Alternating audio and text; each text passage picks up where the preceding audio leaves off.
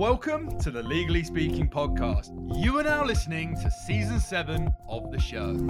I'm your host, Rob Hanna. This week, I'm delighted to be joined by Raymond's son. Ray is a technology lawyer specializing in AI and is based in Sydney, Australia. Ray is also an app developer who's built and launched various software products, including an AI-enabled dance analyzer app, Sync Trainer, a browser extension for reviewing legislation, Extract, and a website that tracks AI regulatory developments around the world.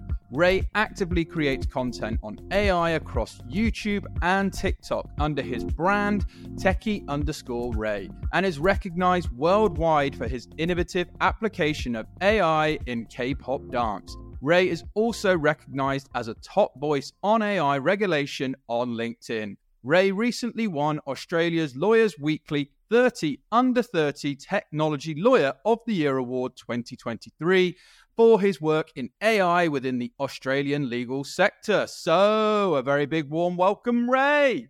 Hey, Rob. Thanks for having me on your podcast. Oh, it's an absolute pleasure to have you on the show. And before we dive into all your amazing projects, experiences to date, we do have a customary icebreaker question here on the Legally Speaking podcast, which is, on the scale of 1 to 10, 10 being very real, what would you rate the hit TV series Suits in terms of its reality of the law on the scale of 1 to 10 if you've seen it? Oh, probably 5. Give it a pass. A 5 and a pass, and let's go on to talk all about you, Ray. So would you mind telling our listeners a bit about your background and career journey? Yeah, well, hi everyone. So my name is Ray, and for those, if you want to remember me, my last name is Sun. So Ray's son, switch it around, Sun Ray. Just look up the sky and the sun, and yeah, that's how you remember me. Yeah, so I'm a technology lawyer. So I'm a lawyer who specializes in advising on AI projects. So I'm trying to become something which is an emerging role called an AI lawyer. And basically what I do in a day is I advise clients who want to launch an AI project, would it be a big client or a small client. I advise them on the regulatory and contractual issues surrounding the AI project. And then I try and advise them and also write contracts or review contracts to help mitigate those risks, as well as advising, let's say, big companies to implement something called, let's say, responsible AI governance policies. Basically frameworks and systems to make sure that the internal staff use and develop AI properly. So that's basically what I do in my day job. And I work in at a big global law firm based in Australia. So I get to interact with a lot of international clients. On the side, I'm an app developer. So I like building, I have experience in web dev, mobile dev, and also machine learning. My angle in AI is computer vision. So I guess I'm more well known for creating an AI system that can evaluate dances. So you can evaluate how synchronized your dance moves are. So basically, you record a video of you and your friends dancing, and you upload it to my app, and it'll just evaluate how difficult the dance was and how synchronized you all danced. And that's basically, I've been also building other various products, which I'm happy to talk to later. And I also create content on the side on YouTube, TikTok, and LinkedIn. YouTube and TikTok, I like to talk about AI hacks and tips and tricks. On LinkedIn, I like to talk about AI regulation. And I love reading about AI regulation on the side. And yeah, just wanting to see how the world and industry develops. Yeah. Incredible. And it's absolutely with the times and where everything is going. And it's super exciting. And congratulations on all the work you've been doing. I want to go back just a quick step, because obviously you're in the role now. You're a tech lawyer doing all this amazing stuff. Where did it start for you? Where did you always want to be a lawyer? Did you always sort of have an interest in technology? Just tell us a little bit more about your sort of journey leading up to where you are today. Yeah, it started when I was 6 years old. When I watched the first episode of Iron Man. Tony Stark and the Iron Man suit. It got me hooked into just robots in general. But I was more fascinated with the AI system that Tony Stark used, the Java system, basically his AI butler that automates everything in his home for him. And since then, I always wanted to do something in robotics or AI. back then I didn't know it was called AI. I just knew it was just somewhere around tech and machines. And fast forward to high school, I really loved playing computer games. My friends and I love playing computer games to the point that we wanted to create our own computer games. And to do so, you have to learn how to code. And so that was my motivation to learn programming. I learned like Java, Python, just so that I could build my own games. And I built quite a few games just as a hobby. So that was the programming bit. And yeah, I've considered whether I wanted to become like a software engineer or some tech person in space. But at the same time, I was also developing an interest in law. Initially, I was hooked into watching detective shows like Detective Conan, Sherlock Holmes, stuff like that, as well as this really cool game called Ace Attorney, where you basically play as a lawyer, just doing arguments and doing like cool stuff. So that also got me interested in law. And so when it came down to deciding what I want to do for uni, it's quite a simplistic, I guess, decision-making process. But I thought, you can make tech and engineering a hobby, but it's really hard to make law a hobby.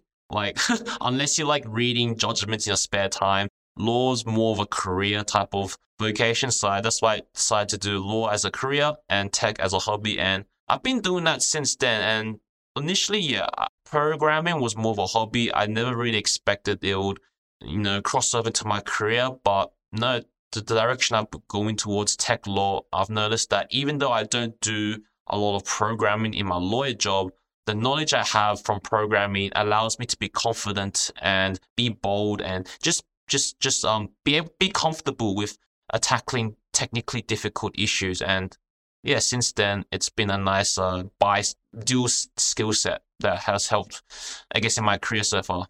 Yeah, and it's just fantastic listening to you, how you've been able to kind of combine your expertise in tech law with your passion for app development as well, and everything that you're sort of trying to do and educate others as well. I'm going to talk more about social media and the other platforms that you're creating and building. But just let's talk about some of the clients you advise in your current role. You touched on a bit of a typical day. Just give us a bit more of some of the client portfolio you're involved in advising. Yeah, so I advise a range of small to big clients, and they all come from various sectors and industries and also jurisdictions. So on the startup side, that's where I work a lot with small businesses who are trying to launch an AI service, some very innovative AI service, and often they have small budget. They want, very practical advice. What are the key risks they should look out for and what risks they should mitigate over time? I advise them on that, and also help set up some of their preliminary fundamental documentation, whether it be their product terms, conditions, their privacy policies, stuff like that. So as a tech lawyer, I'm also in the privacy field. So that's also another area that I specialize in.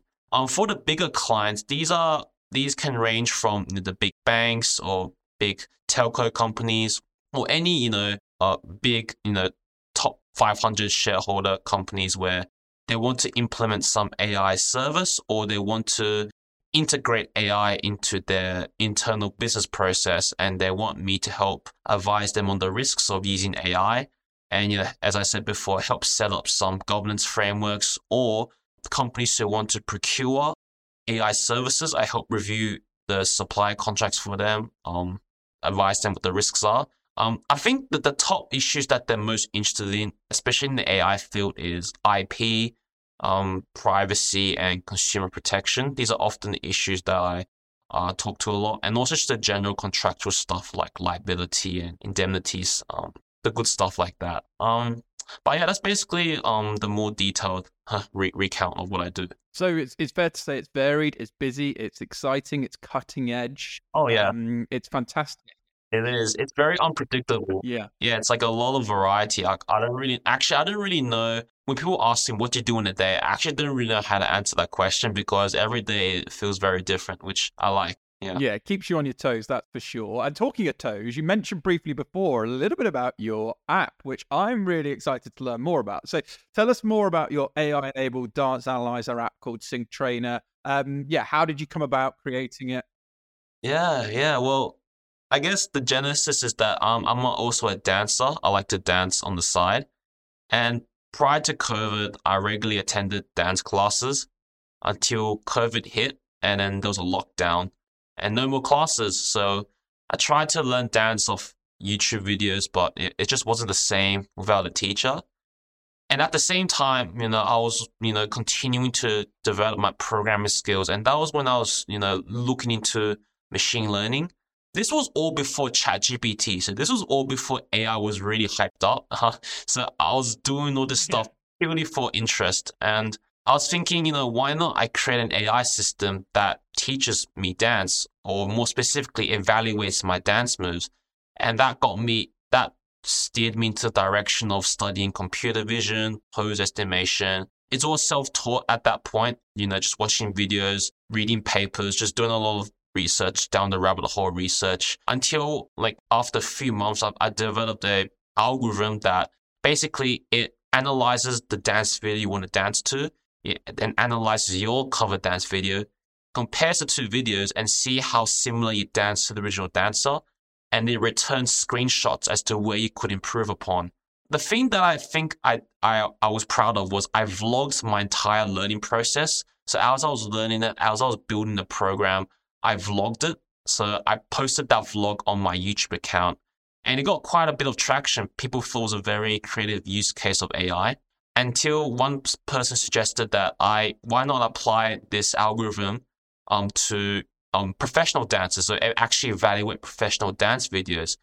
And that's where I decided to apply my algorithm to analyze K-pop dance groups. I'm also a huge K-pop fan. And the thing about K-pop dance is that they're all about synchronization. You watch a random K-pop dance video, synchronization is like the main thing they're doing. And so I applied my algorithm to those videos and basically produced a ranking system as to which K-pop group was the most synchronized. It got hugely viral in Asia, and it got millions of views on my YouTube. And that kind of kickstarted my YouTube journey and my content creation journey. And since then, I've just been making videos about AI and dance and as well as other areas. At one point, I collaborated with a Japanese entertainment company to use my algorithm for one of their TV shows. Also, I worked with them. They had this AI analyzer system on their TV show, which was cool. And I got a lot of requests from viewers to because throughout this whole process, my system was private and proprietary, but I got a lot of requests from users to help have me analyze their dance videos. And that's when I thought, why not make my tool public? So that's why I got into mobile dev and creating a mobile phone version of my dance analyzer app, which is now called Sync Trainer. And yeah, it's now available for free on Android and iOS, and people can now use it to analyze the dance moves in addition to any other synchronized routine like gymnastics, martial arts, etc. Yeah. I think it's amazing, just absolutely amazing. Well done. And it doesn't stop there, because your browser extension, Obstract, is designed to review legislation. So how did you come up with that idea, and how's it been received by legal professionals and policymakers? You probably picked up on the theme right now that I build apps to solve my personal problems first. So just the Sync Trainer, the whole origin was to solve my just personal dancing practice problems. Same story with Obstract. It's just to solve my own, peeves. So as lawyers, you're constantly reviewing legislation. And legislation, in Australia, we have this website that hosts all the legislation, but the website isn't that user-friendly, and you might relate. Whenever you review legislation, look at a clause. The clause contains, let's say, defined terms and cross-references. You have to scroll up and down the act to find those definitions and cross-references. So I thought, why not just create a browser extension that modifies the layout of the website so that when you click on a clause, it shows you all the definitions and cross-references on the side without you having to scroll up and down.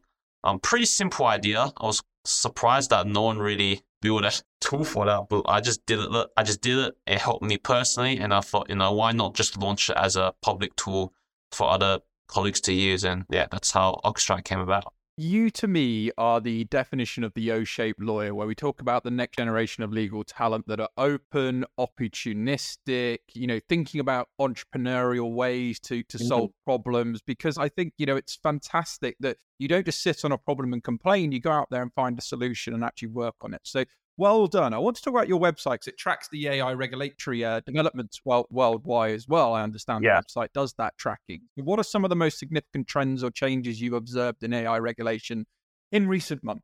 That's a very good question. Well, currently I'm seeing three categories of regulations developing.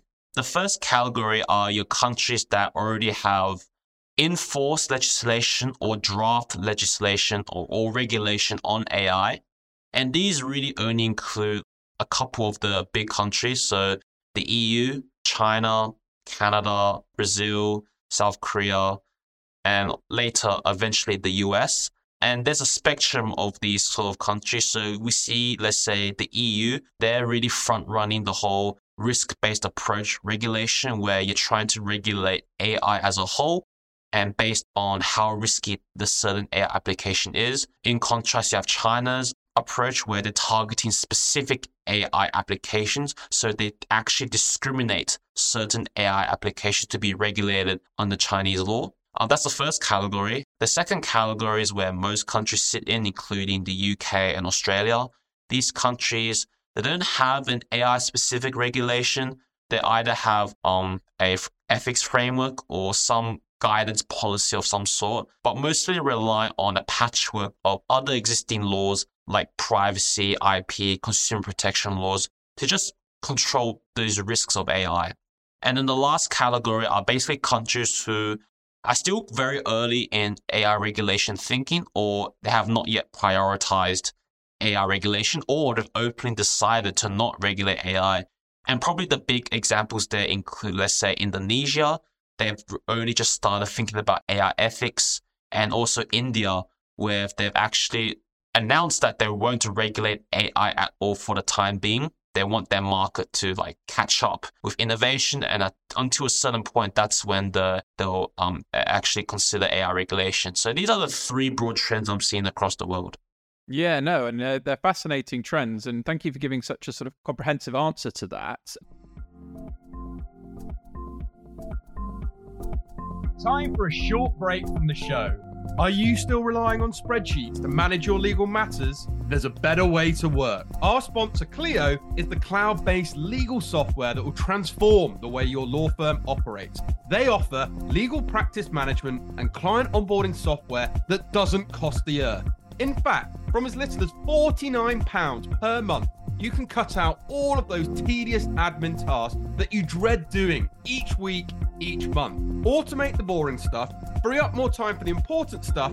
That's what you get with Clio. Your clients will thank you for it, your bank account will thank you for it, your colleagues will thank you for it, and you can even thank me later for telling you all about it. So head to clio.com/legally speaking to see how Clio can help you. That's CLIO.com/legally speaking. Now back to the show.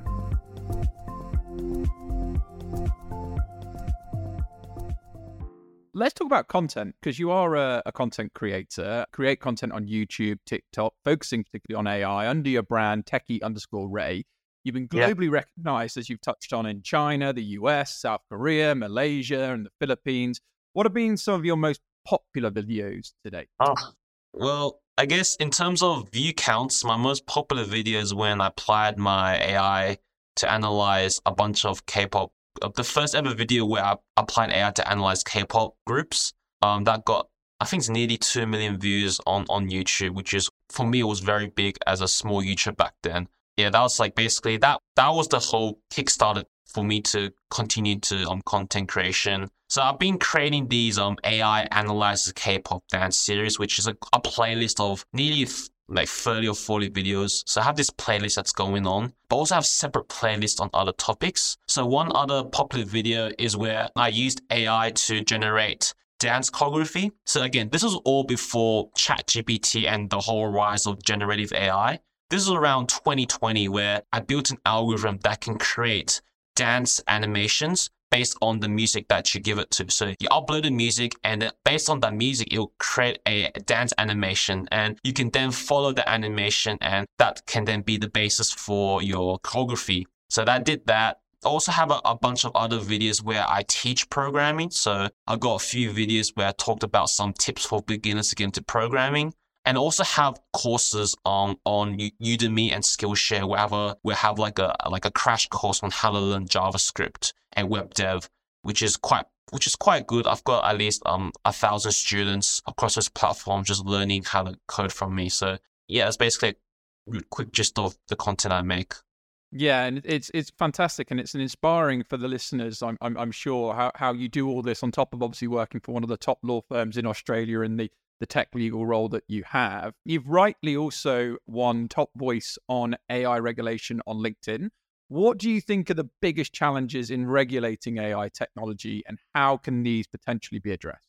Yeah, well, yeah, I do like LinkedIn's like the place where I post a lot of my thoughts and quick bite-sized updates on what's happening around the world. And yeah, just quickly, I guess the big 4 questions that I think are like, number 1, how do you define AI?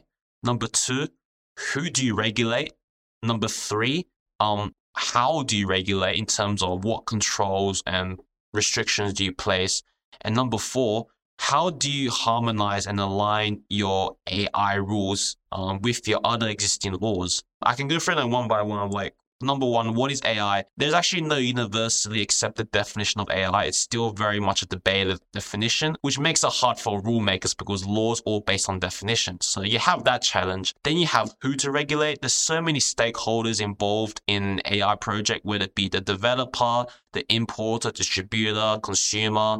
You can look at how the EU have structured the draft law. You can see how they try to define certain rules and liabilities for each stakeholder. But you have that question.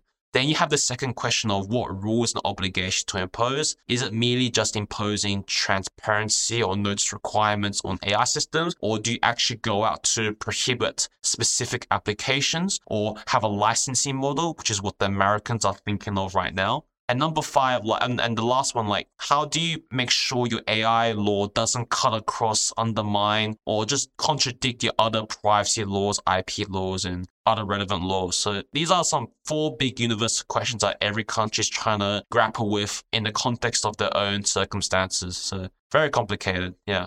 Very complicated, and some might argue this is why the legal system struggles to keep up, because it's always been a very old traditional system, and obviously with the speed of the way AI is going, it's making it a challenge. I want to go back to basics, maybe for some, and for others, maybe they're well up to date with this. But it's important that we give some sort of definitions or differences. What is the difference between AI and machine learning? Because I still think people get confused and don't quite understand the differences. And then when they hear things like language models, so just give us some clear differentiators, because it's very important. Yeah. So just the quick answer is machine learning is a type of AI. So that's the quick answer. So AI, it's a broad umbrella term to really describe any machine that can perform tasks that normally require human intelligence. As I said before, it's a very much disputed definition, but that's generally the most common definition I've seen. But, that's a really broad definition. You could argue that any type of software or machine that does some sort of automation is AI because it does something that normally requires human intelligence. The term AI really started in the 1950s and also during the 1970s, where we first started seeing computers automate some things. Really, that was the only form of automation that people knew. So that's why the AI term kind of was attributed to that. But since the 1990s, we saw the rise of like machine learning, which is basically any machine that can process data, learn patterns in that data, and create output or predictions based on that data. So basically, data-driven machines, the key feature with machine learning is that the machine can learn. So it can learn from its outputs, learn from its mistakes, and improve accordingly without being explicitly programmed to do so. And this was a big game changer compared to, let's say, other traditional rule-based systems or your other early forms of AI. And it's really machine learning that's the dominant poster boy for AI. And you mentioned other terms like generative AI, language models. These are just subsets of machine learning. So if you want extra terms, a subset of machine learning is deep learning, which is basically algorithms that simulate how the human brain works. It's structured in a similar way that a human brain is structured. And deep learning is basically widened the capabilities and functionalities of machines to be able to interpret images, interpret sound, etc. So wider range of media content that it can consume and process. And that's where generative AI comes in. Generative AI is basically deep learning that can create content like text, music, art, etc. And language models is basically one of the drivers behind this generative AI boom. So language model really just a fancy word for an algorithm that can process text and like plain text and natural language. So that's kind of a quick crash course of how these terms differentiate between each other. Yeah, no, and thank you again for giving such a comprehensive overview of those different terms. I think people will get a lot of value from that and simplifying it for us. Let's talk about Australia, because you're tuning in from over there. Australia is making significant strides in AI development. How do you see the future of AI in the Australian legal sector? Yeah, well, the Australia sector, you have to divide it into, let's say, research and development versus regulation versus, let's say, the skills talent pool. So in terms of research and development, Australia is okay. We're not number one, but we're also not last. Somewhere near the middle. But Australia is probably a thought leader on AI ethics and AI governance. So we'll think a lot about fairness, transparency, all that stuff. Australia is is a leader in that sort of space. But in terms of the actual technological development, it's still very much US, China, Israel, Germany, Japan, those countries. In terms of, let's say, the skills pool, that's like a byproduct of the R&D development. Because Australia's innovation sector is not the leading one, naturally the skills pool is not leading as well. But we still have a very formidable talent pool in Australia, just building out and developing AI. In terms of regulation, Australia is not ahead, but it's also not far behind. We're somewhere close to the UK and the US. The UK, US, Australia are quite similar at this stage. They've got some ethics framework in place.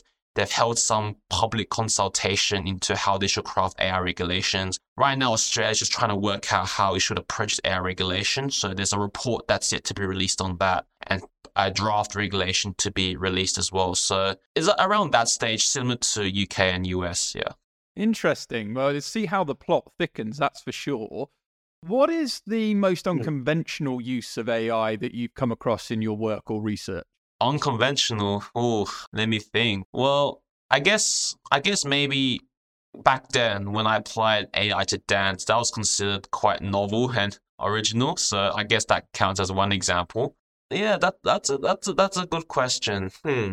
I think another unconventional case would be, let's say, use of AI in, I can't really think of one right now. It's quite a lot of these cases.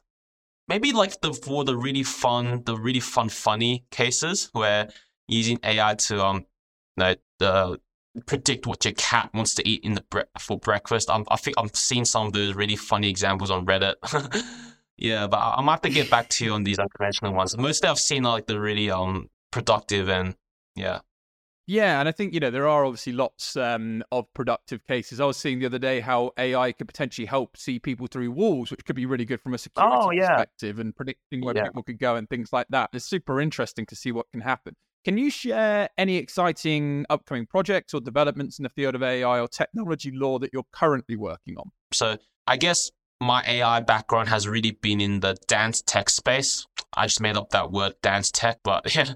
So I like to just explore something beyond that. Definitely in the legal tech space. I'm definitely very interested in how AI can help with just contract reviews.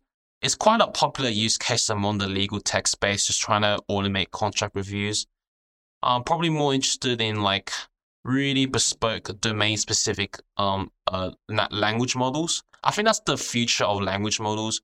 Right now, we're really trying to improve the general language models, but eventually domain-specific language models will be the new thing. I've kind of like how Google recently released Palm 2, which is like a medical-specific language model. I expect something similar in law.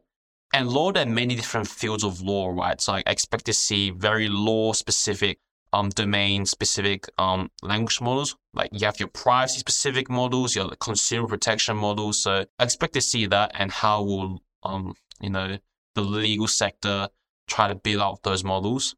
And yeah, I also like to play around with them and see how I can apply it to my own work. In terms of just broader innovation, this might come back to the unconventional use case. I'm really curious about the emerging field of something called synthetic biological intelligence. This is basically, it started right now, the most recent development was based in Melbourne, Australia, where a bunch of scientists use brain stem cells, so stem cells that have developed into brain cells. They've organized those brain cells in a certain way that resembles, let's say, a neural network, and they applied that brain matter and they trained it to let it play Pong. So this game, right? And through various iterations, it was able to learn how to play Pong. And it's very interesting because it's a AI that's built on brain matter, like organic brain matter, instead of just a certain algorithm. So I find that really cool because if through this experiment we can further learn how brain cells work, because it's still very much a black box. How do brain cells actually work? And if we can build more sophisticated systems based on these organic brain cells, that who knows? I'm speculating, but we might be able to uncover sentience and emotions in AI because we're working with organic brain matter. So that's something I'm really excited to see how it develops. That's super exciting, and it gets me thinking about, could we basically create our own digital twins, in theory? Oh, yeah. With things like that, which are already sort of a thing in business. I know a lot of tech entrepreneurs have created digital twins, but that can go to another level, particularly thinking of the human brain cells. That's incredible. How do you stay up to date, with the rapidly evolving world of AI? What are some resources or communities you'd recommend for people? Personally, I just like reading this. Like, I procrastinate really by just looking up random AI news. So I feel like that kind of helps me keep up to date. But yeah, I have as a programmer myself, I'm always into automating things. So I do have a system. I have built a system that kind of feeds news to me. And I use that to update my LinkedIn or my AI regulation tracker.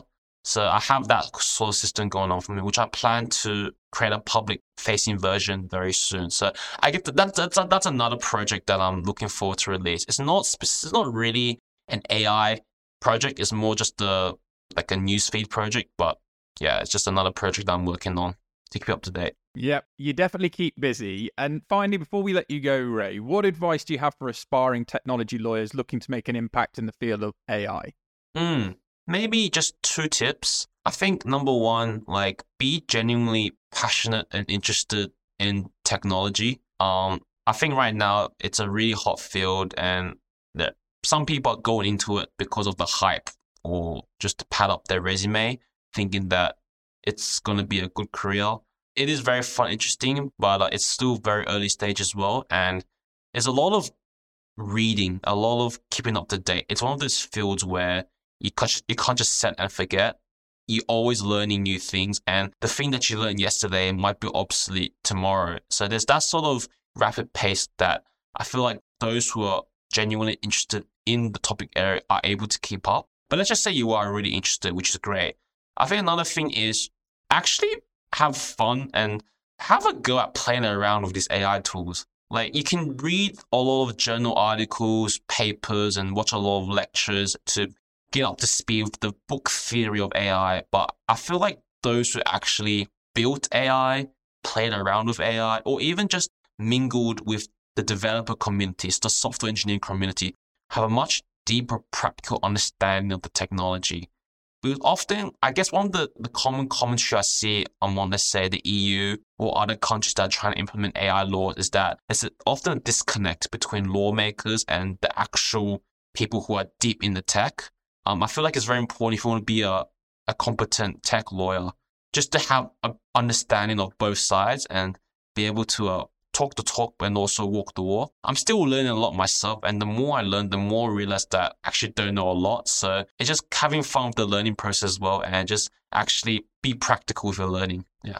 I love that. And it's when I was doing some talks recently on some panels around tech and AI, curiosity, staying curious, being open to learning what you're saying, and definitely being passionate. And like you say, try these things and have fun along the way. I love that. Ray, I guarantee you would have inspired so many of our listeners around the world listening to this. If they want to learn more about your career, where can they find out more about techie_Ray, Sync Trainer, or Oxtrack? Tell us with their handles. We'll share them with this episode for you too. Yeah. Oh, I have my personal website, www.techieray.com. It's a it has all my socials in there. It has my story in there. All the links are in there. It's a one-stop shop about me. So, and it also includes a link to my global AI regulation tracker. So, yeah, that's just a one-place stop. Fantastic. Ray, this has been absolutely brilliant. Really enjoyed listening to you, learning from you. It's been an absolute pleasure having you on the show. So wishing you lots of continued success with your legal and entrepreneurial pursuits. But for now, for all of us on the Legally Speaking podcast, over and out.